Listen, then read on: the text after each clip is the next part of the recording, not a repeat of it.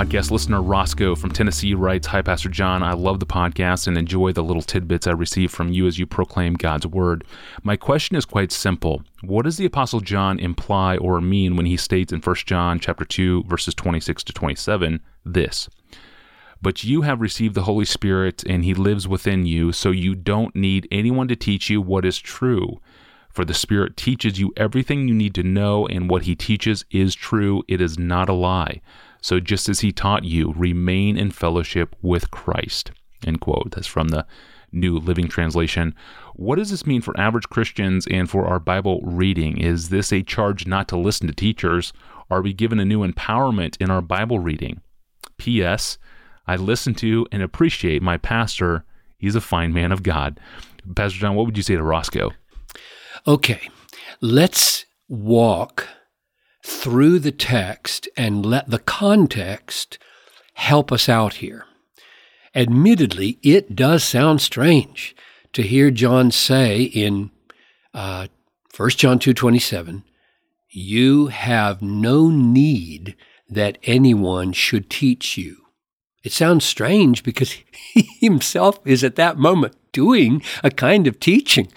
And it sounds strange because Jesus commanded us to teach the nations all things. And it sounds strange because teaching is a spiritual gift from God, which he would want us to use, and on and on. The reasons why it would sound strange are many. So let's look, because we know this. He's not stupid. He knows what he's saying. He means what he means. And we want to dig in here and let the context help us see how this is coherent. So let's start back at verse 19. If Roscoe wants to get his Bible, this would be a good time to do it. And I'm using the ESV because his New Living Translation is a little bit of a paraphrase. Start back at 19, and John refers to some folks who had been professing Christians, but somehow had been deceived and made shipwreck of their faith and left the church. So verse 19, "They went out from us, but they were not of us. For if they had been of us, they would have continued with us, but they went out that it might be plain that they were not of us." And then John contrasts those people with you who are true Christians. Verse 20, "But you have been anointed by the Holy One, and you all have knowledge," or perhaps a better translation, even more radical, "you know all things," which is another problem. But you don't need a teacher, you know all things. Well, all things in what sense, with what limitations? In other words, what makes the difference between you and those who have left is that you have the Holy Spirit. You have this anointing in the Holy Spirit, and he will not let that happen to you. He will grant you to have a right understanding of all things that you need to know to stay safe in Christ. There's the contrast that he's drawing between those who left, who were deceived, and you now who are not going to be deceived because you have the Holy Spirit. And then he gives a glimpse of what the false teaching is. Verse 22, "Who is the liar but he who denies that Jesus is the Christ? This is the Antichrist, he who denies the Father and the Son. No one who denies the Son has the Father. Whoever confesses the Son has the Father also." So the issue is the nature of Christ. Who is he? And the false teachers deny that Jesus is the Christ, the Messiah.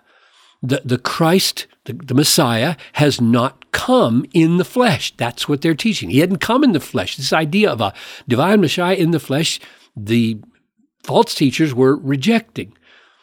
And to get this wrong is to go totally wrong. Verse 23, "No one who denies the Son has the Father." So that's terrible. I mean, that's the ultimate. You're lost. You don't have God. Then John mentions two safeguards, and here we're getting close to the issue. Two safeguards that they have against this error. And the first is the teaching that came to them in the beginning of their Christian life. Verse 24, let what you heard from the beginning abide in you. If what you heard from the beginning abides in you, then you too will abide in the Son and in the Father. So there's no thought here that the anointing from the Holy Spirit would replace the knowledge of Christ that comes by hearing teaching. You're supposed to keep it, hold on to it, remember it, let it abide in you. They had been taught once by men. That's how they know the Word of God. We don't know how extensive their body of knowledge was. Might have been remarkably extensive. Could have been the whole Old Testament delivered to them in mass in some kind of document that was cherished. Or it could have been the whole story of the Gospels and on and on. Whatever it was, they had, John says, they had what they needed to be protected against this false teaching. And it had come to them through the teaching of men. So they don't need someone to replace it, add to it, reinterpret it. They don't need that. They have the deposit of saving truth once for all delivered, and they've got what they need to be protected. That's what the deceivers are trying to do. Add to the teachings, change the teachings, argue that they got the teachings wrong, somehow get them all mixed up about what they had heard so that they go off the deep end about Jesus. And so he adds, verse 26, I write these things to you about those who are trying to deceive you. That's probably the most important contextual comment for understanding why he says you don't need teachers. I'm writing these things about those who are trying to deceive you. And then comes the second safeguard. So the first safeguard was you let what you've heard from the beginning, the Word of God, the teaching that I delivered to you or somebody delivered to you, guard you. And now the second safeguard is verse 26, the anointing that you have received from him abides in you, and you have no need for anyone to teach you, but as his anointing, this Holy Spirit presence and power, as his anointing teaches you about everything and is true and no lie, just as you were taught, abide in him. In other words, the anointing of the Holy Spirit is all you need to avoid this heresy and interpret correctly what was taught you from the beginning about the Messiah. The purpose of this anointing is not to add new information to what they had heard from the beginning, but to give them such a clear and true sense of Christ and who he is in that teaching that they cannot be drawn away and swayed by the deceivers.